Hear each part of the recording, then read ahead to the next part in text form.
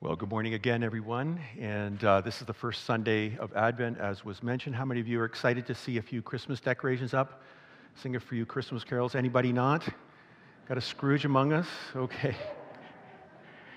Great. I invite you, if you have a Bible or a device, to turn to John chapter 2. And for those joining us online, wanted to mention that after the message, we will be remembering God's death for us, Jesus dying on the cross. And we'd invite you, if you have bread and a cup of water or a cup of juice, you're welcome to join us with us as we do that. John chapter 2, and today we're talking about Jesus clearing the temple. And I'd like to begin with this question: what are you passionate about? Some of you here passionate about sports. You get excited about sports. What about music? Someone here, you're excited about music. It energizes you. What about photography?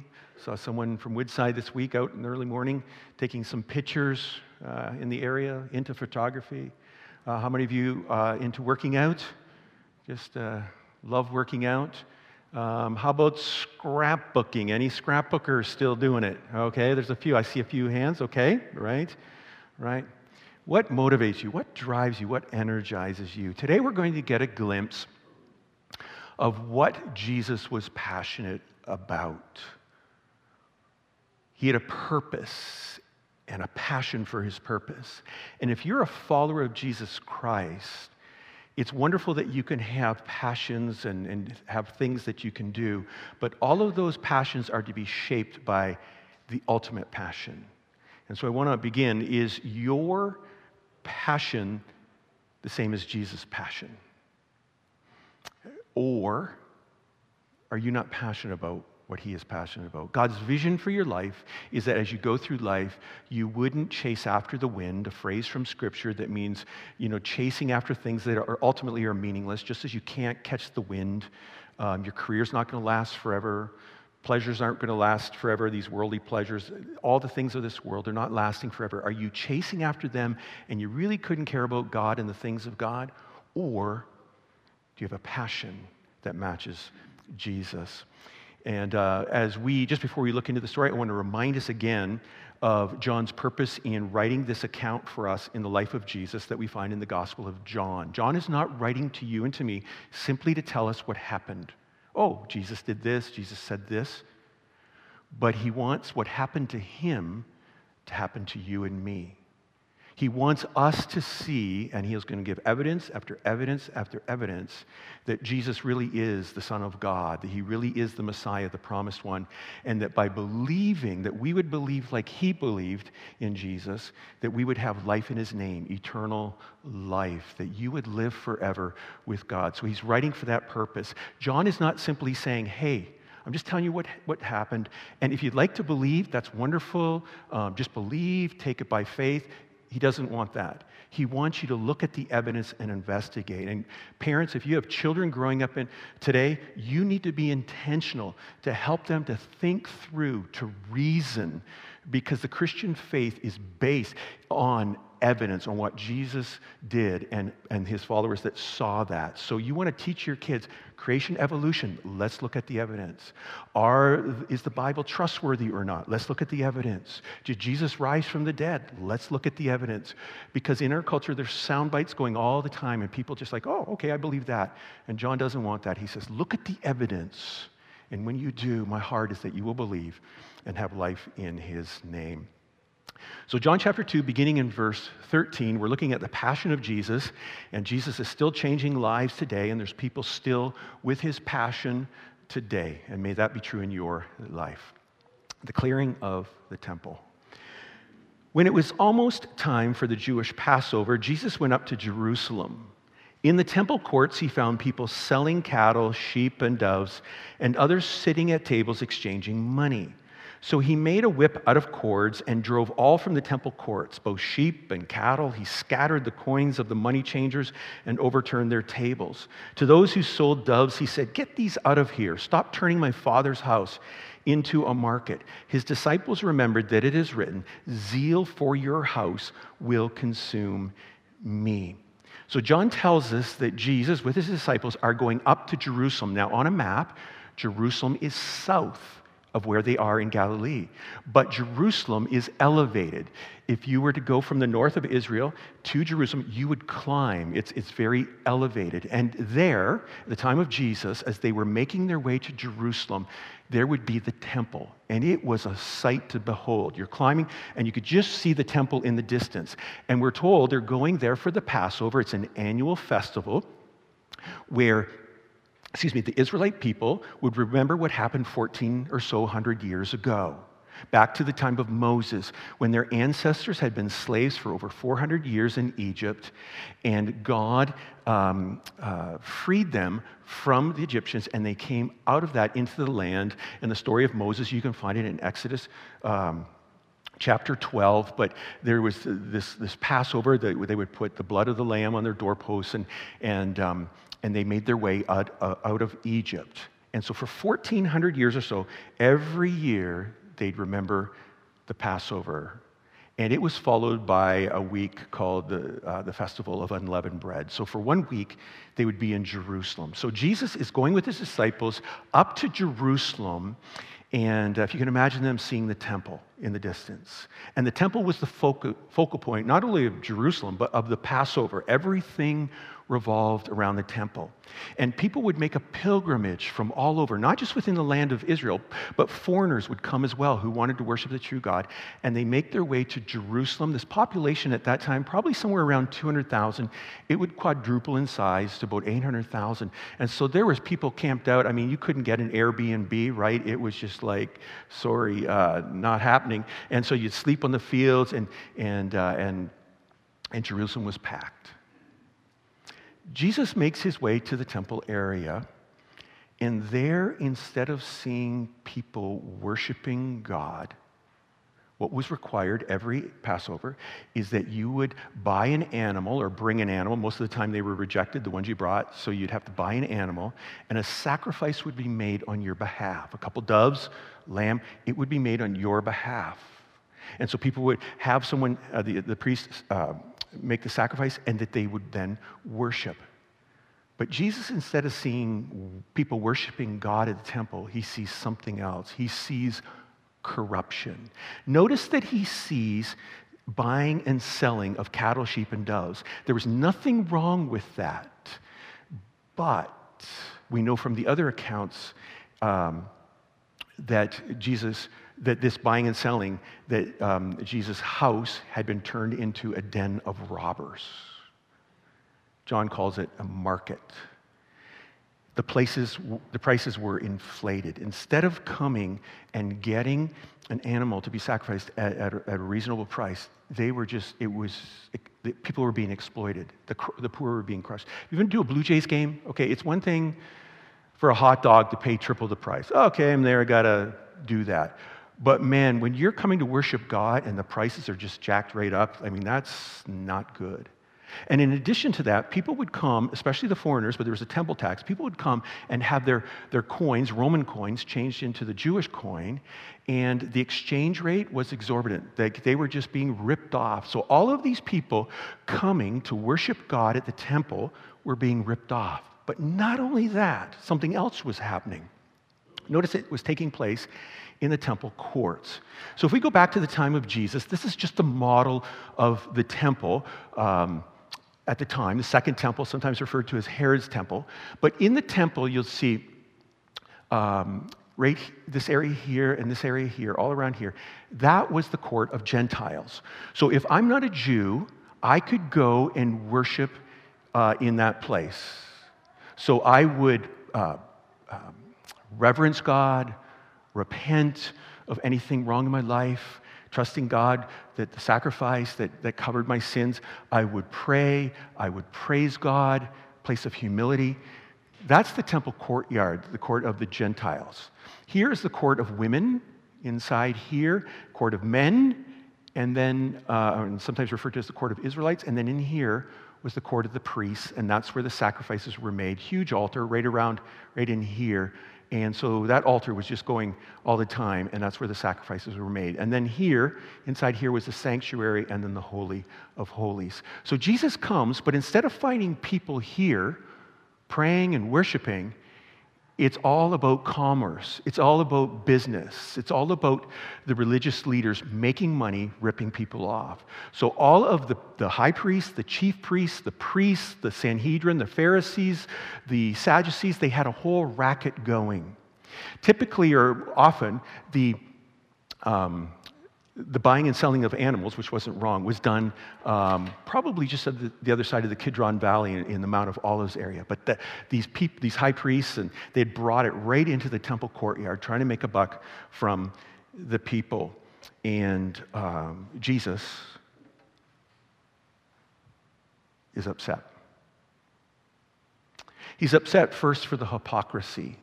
The religious leaders who were called to help people to worship, come into the courtyard and worship, weren't doing that. The religious leaders were going about superficial worship. Their hearts weren't right with God. Oh, with their lips, they'd pretend to honor God, but their hearts were far from them. Jesus was upset with the hypocrisy. He was upset with greed, people being ripped off, the poor being taken advantage of. He was upset about the lack of compassion for people.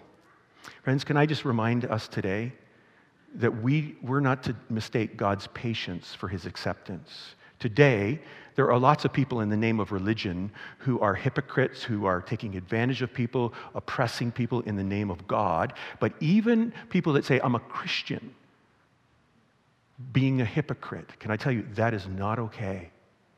You need to repent if that's you. I want to say to those watching online and you're thinking maybe of coming to Woodside, one of the things I'm proud about at Woodside is we don't have perfect people here, but we have people who really want to follow Jesus, who are the real deal, and we're not about hypocrisy because Jesus is against that. He's against greed. He's against people being taken advantage of. So Jesus comes into the temple court, sees the corruption, and it leads him to do something. Notice in verse 15, he makes a whip out of cords. So the cords from, the bird cages, from leading the animals, he grabs some cords. And notice it says he makes it. So he's actually braiding it. Could you imagine? All this chaotic scene in the temple courts, and Jesus is over here making something. Could you imagine one of the merchants saying, hey, pal, what are you making over there? And Jesus saying, oh, just give me a minute. I'm going to show you, right? And he drives them out. Interesting. It's almost like a miracle. How does this one guy drive out all of this buying and selling and commotion? How does he do it? But he drives them out. Notice, nobody's maimed. He's not punching people. No animals are being killed. He's simply clearing them out. No cars are being flipped and burned.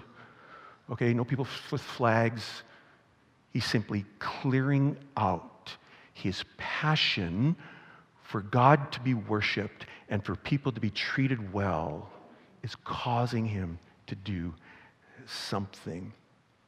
Notice in verses 16 and 17, he says, stop turning my Father's house into a market. This is not right. And then it says, his disciples remembered that it is written, zeal for your house will consume me. That zeal, that passion that Jesus had for God's glory, for God to be worshiped.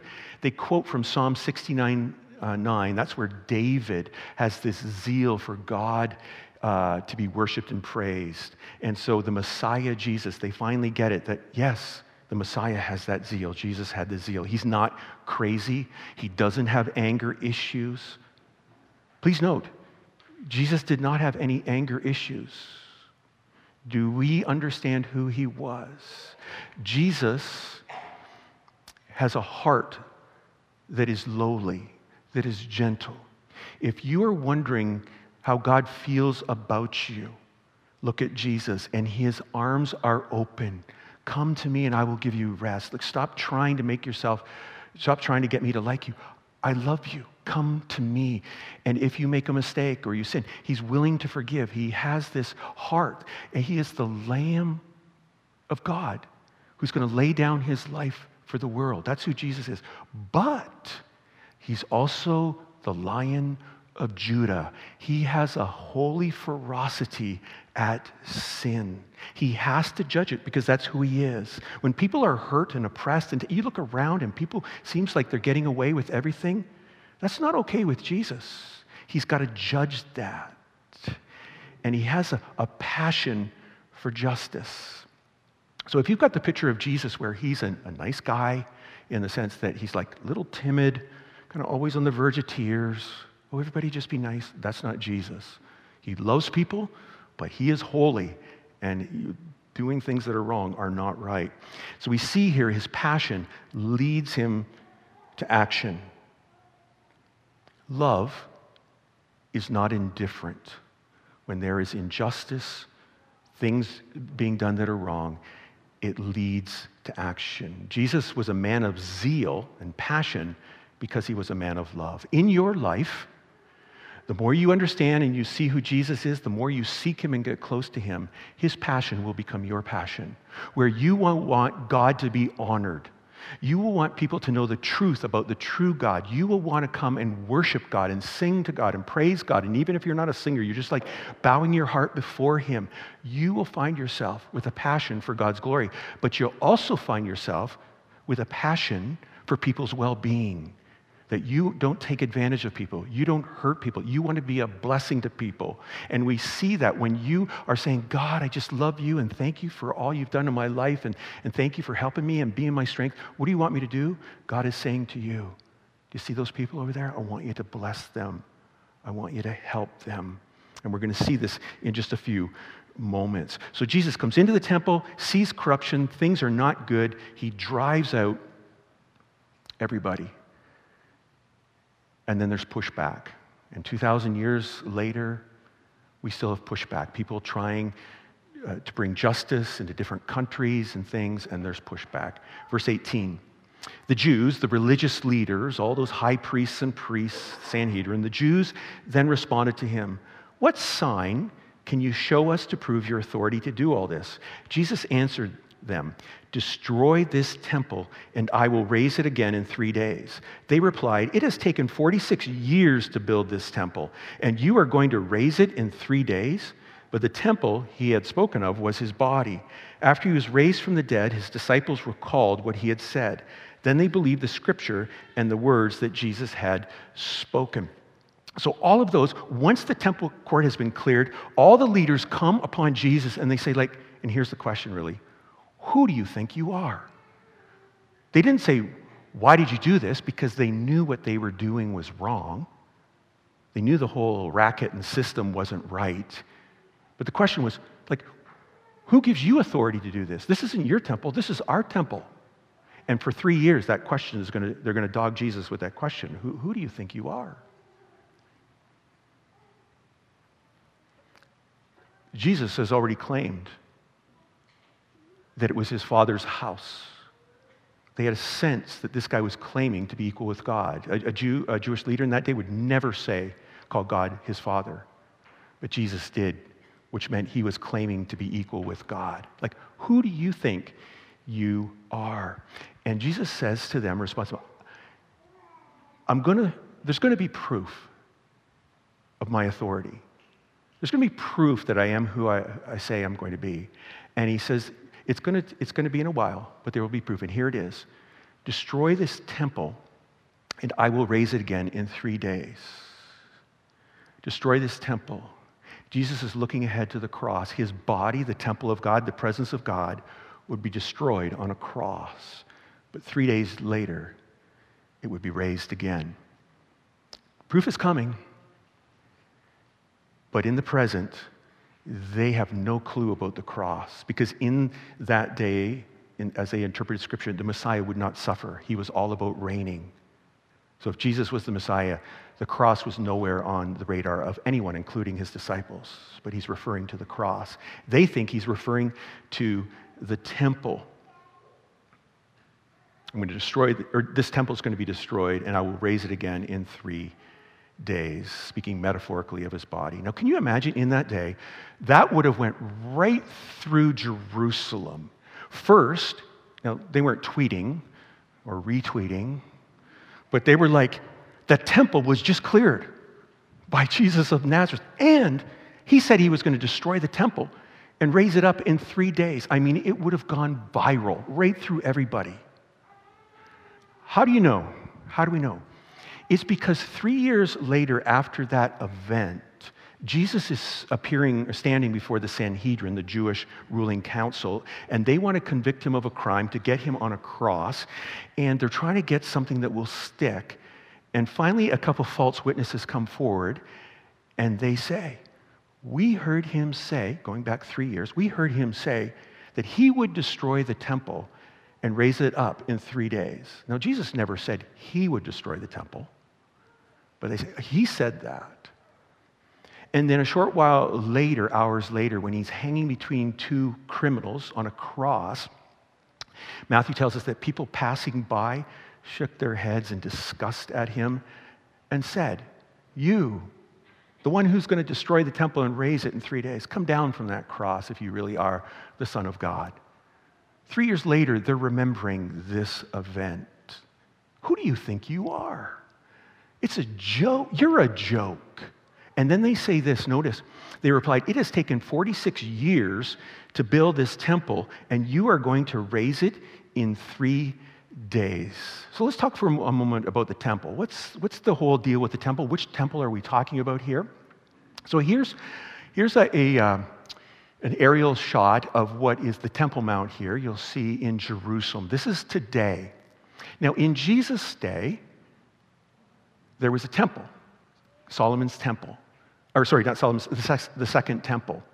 Now, just kind of a little history of the temple and why do we need a temple.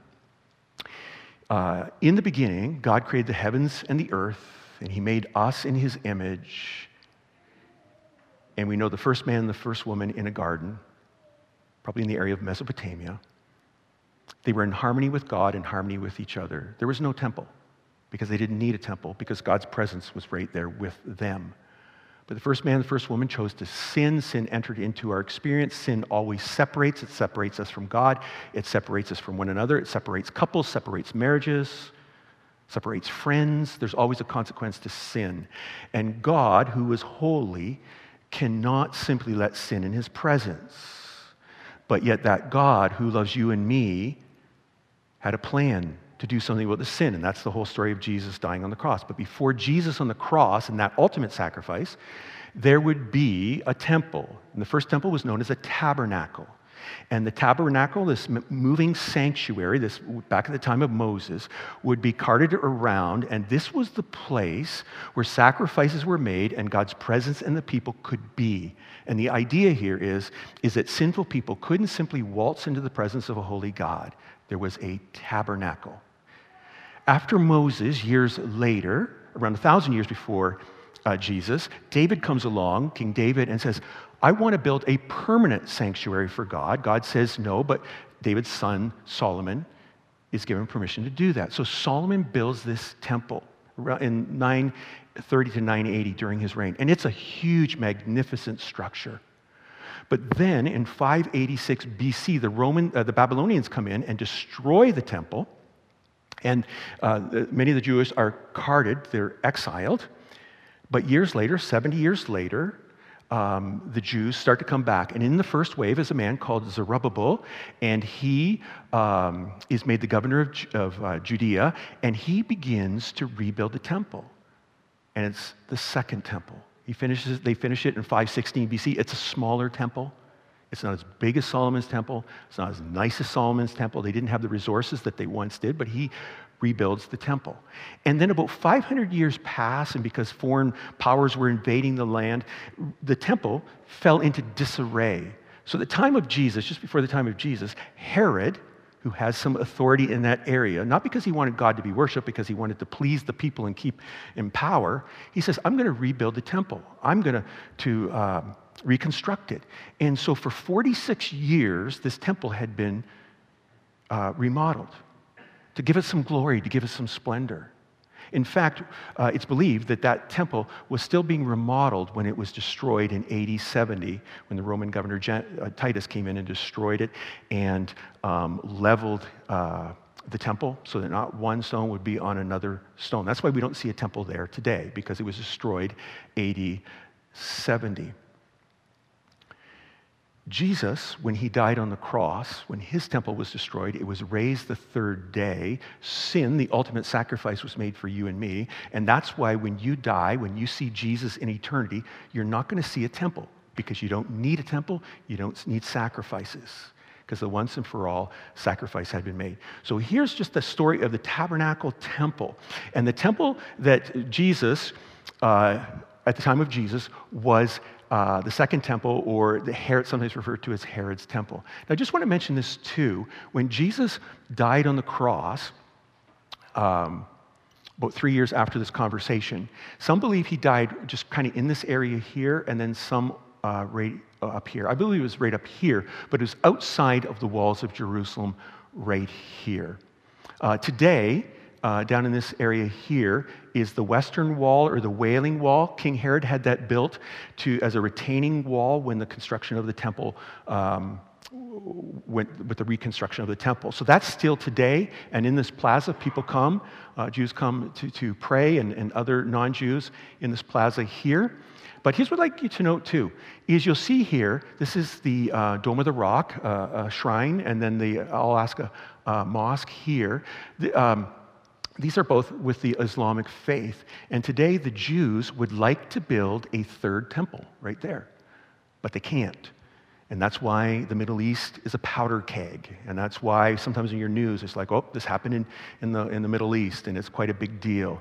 And we as followers of Jesus, depending on our eschatology, what we believe to do with the second return of Christ, some would say that the third temple will be built because the Antichrist is going to go in there and claim to be God. So again, that's something we hold lightly, not sure of that. But just to let you know that this area here at one time housed a temple.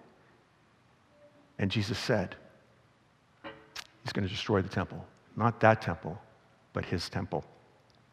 Notice that the disciples, after he was raised from the dead, recalled what he had said. Then they believed the scripture and the words that Jesus had spoken. Again, John wasn't like, and the followers of Jesus, like, we're just following Jesus. We believe he's the Messiah. Just have faith. It was often 2 steps forward, 1 step back. They're like, is he really the Messiah? I'm not sure. This just happened. This just happened. He's confronted by the Pharisees. What's going on here? Are you sure? After the resurrection, which changed everything, John's saying, I'm writing this so that you'll believe because of what we saw, because of the evidence.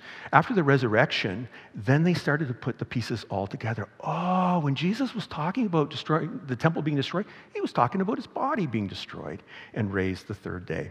And then he closes with these words in this section, with verse 23. Now, while Jesus was in Jerusalem at the Passover festival, many people saw the signs he was performing and believed in his name. But Jesus would not entrust himself to them, for he knew all people.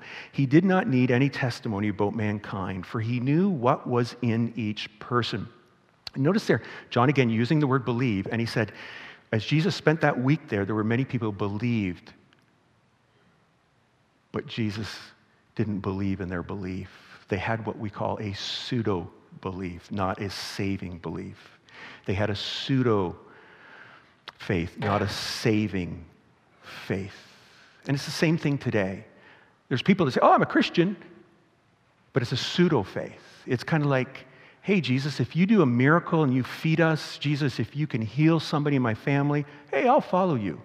And John will tell us a little bit later in John 6 that a lot of those people that were following at one point, because of things that Jesus said, they stopped following because they had a pseudo-faith. Do you have a real faith where it's not like, Jesus, I'll believe if you do this, but rather, Jesus, I believe that you are the Son of God, and my faith is placed in you. If you're a follower of Jesus, is your passion the same as his passion? When you see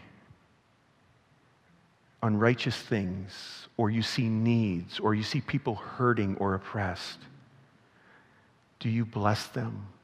Oh God, use me.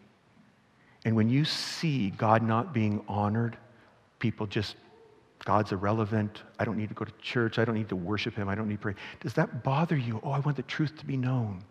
The closer you get to Jesus, the more his passion becomes your passion. And we see this down through history. Jesus changing lives, people seeing who he is, and it changes what they're passionate about. Passion leads to action. If we're followers of Jesus here, we are to be zealous for God's glory, and we're to be zealous for the good of people. If we don't have any action behind that, we just, hey, we love God, we love people, but there's no action, we don't do anything, it's just sentiment. And sentiment doesn't change things. Action changes things. Just a few examples of what this looks like. William Wilberforce, some of you know that name, who was a member of Parliament years ago, followers of Jesus. This was back in England, in Britain. And he was a member of Parliament, and he saw people, he saw slaves, people being mistreated because of the color of their skin, because of their race. And because he was a follower of Jesus, he wanted to change things, and he persevered with that passion. Wonderful, amazing story, William Wilberforce. But passion, wanted to make a difference for people and bless people. You will find other people, other names, not famous, but other people seeing a need for a hospital in a place where there's no health care and building a hospital. You will see people building schools and universities in places where there's no education. And it continues today, example after example. Sometimes we get this sense from the media that hypocrites are all Christians are hypocrites. You know, it's just like, someone was telling me after the first story, hey, you referred to that. Were you watching Survivor this week? No, I wasn't watching Survivor, but there's lots of other programs. I guess on Survivor there was like a Christian, but of course that Christian was a hypocrite, right? So we see that, people think, oh, Christians are hypocrites. But the reality is, Christians are doing more good for people still today than people that don't know Jesus, going to darker places. We don't see it on the news, but it's happening all around us. Just remind you of something like Compassion International, where people, followers of Jesus, saw a need for kids that were in poverty, kids that didn't have any education, and said, we're going to start a program so these kids can get proper nutrition, so that they can learn in school, so that they become leaders. And they tell them about Jesus, that God loves these children, so that these children can flourish. Samaritan's Purse, another ministry that sees needs, people in war zones that have suffered from a natural disaster, that are struggling with disease and famine, and they're going in with supplies to help these people and telling them about Jesus as well. That's what we're called to do as followers of Jesus. Jesus' passion becomes our passion. At Woodside, can I just give you a few examples of us here with our missions? We support missions, many of them from Woodside that have gone out, but over in Austria, there's a House of Hope for refugees, telling people about Jesus, but trying to show the love of Jesus. In Ecuador, as we heard last week, in addition to the church, there's a school and a camp. And so many kids get to have fun at camp, get to learn in school.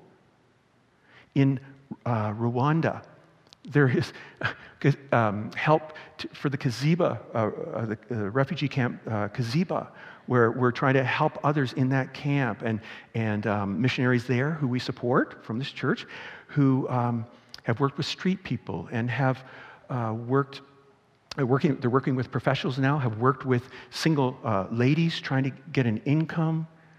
In Zambia, many of you have been to Mbabala Island trying to build wells, clean drinking water, trying to microloans, getting people to generate an income, and that's happening now on the mainland, off the island. In Northern Ontario, trying to reach Indigenous peoples with hope and healing and the message of Jesus. Like, that's what we're doing in missions. We want God to be praised, but we want to bless people. And as we look at ourselves here, right here in our region, as we've been talking as leaders about the vision and where we're going, we're excited to be a blessing to this community. But it takes all of us together. So I want to ask you, do you have a passion? Hey, I'm in. I want to be used of God. I want to make a difference. And today, if you're simply chasing the wind, living for that which is temporary today, would you begin, God, renew my zeal for you, renew my heart that I want to, as I go forward, live for you. Walter Wink, looking at the impact of Jesus and how he changes life throughout history, talks about this. He looks at history and he says, when you look at history, you always see people trying to get power, and then once they get the power, they create a system where they can oppress those under them, take advantage of them. And he just, society after society after society, and he describes this system, and he says this about it. It is characterized by unjust economic relations, oppressive political relations, biased race relations, patriarchal gender relations, hierarchical power relations, and the use of violence to maintain them all. No matter what shape the dominating system of the moment might take, from the ancient Near Eastern states to the Pax Romana, to feudal Europe, to communist state capitalism, to modern market capitalism, the basic structure has persisted now for at least 5,000 years since the rise of the great conquest states of Mesopotamia around 3000 BC. He says if you go back before Abraham, 1,000 years before Abraham, 5,000 years ago, Middle East, in Mesopotamia, first recorded civilization, you will see through the human story people making their way to the top and hurting people. But then he goes on to talk about Jesus, and he says it was Jesus and his upside-down kingdom that changed things, and how Jesus, even today, through his people, instead of trying to get to the top and use people, are going to the bottom to bless people, and even to dark places. Friends, did you know around the world, we don't see it on the news, there's still Christians who are willing to give up their lives, go into North Korea, go into the dark places, confront the sex trafficking trade in the Far East, and all over the world actually, but around the world, because Jesus' passion is their passion. So I ask you again, if your passion is waning for God, would you today say, God, begin a new work in my heart. As I go forward with my life, I want to do that which is pleasing you. And if you're not yet a follower of Jesus, can I just say to you, at Woodside here, we are not lifting up religion to you. Just be religious. We're not lifting up politics to you. Hey, you need to, be part of this party and believe this and do that. We're not lifting up politics. We're not lifting up health and wealth. Hey, follow Jesus and he'll bless you out of your socks. Christmas time, lots of blessings. We're not lifting up any of that. We're lifting up the one that John said was God in the flesh, who cleared the temple, who healed the blind man, who walked on the water, who was on a cross. And we ask the question, why was God on a cross? Because of his passion for you and for me. And John says that same Jesus rose again the third day. And today we are here right with God because of him.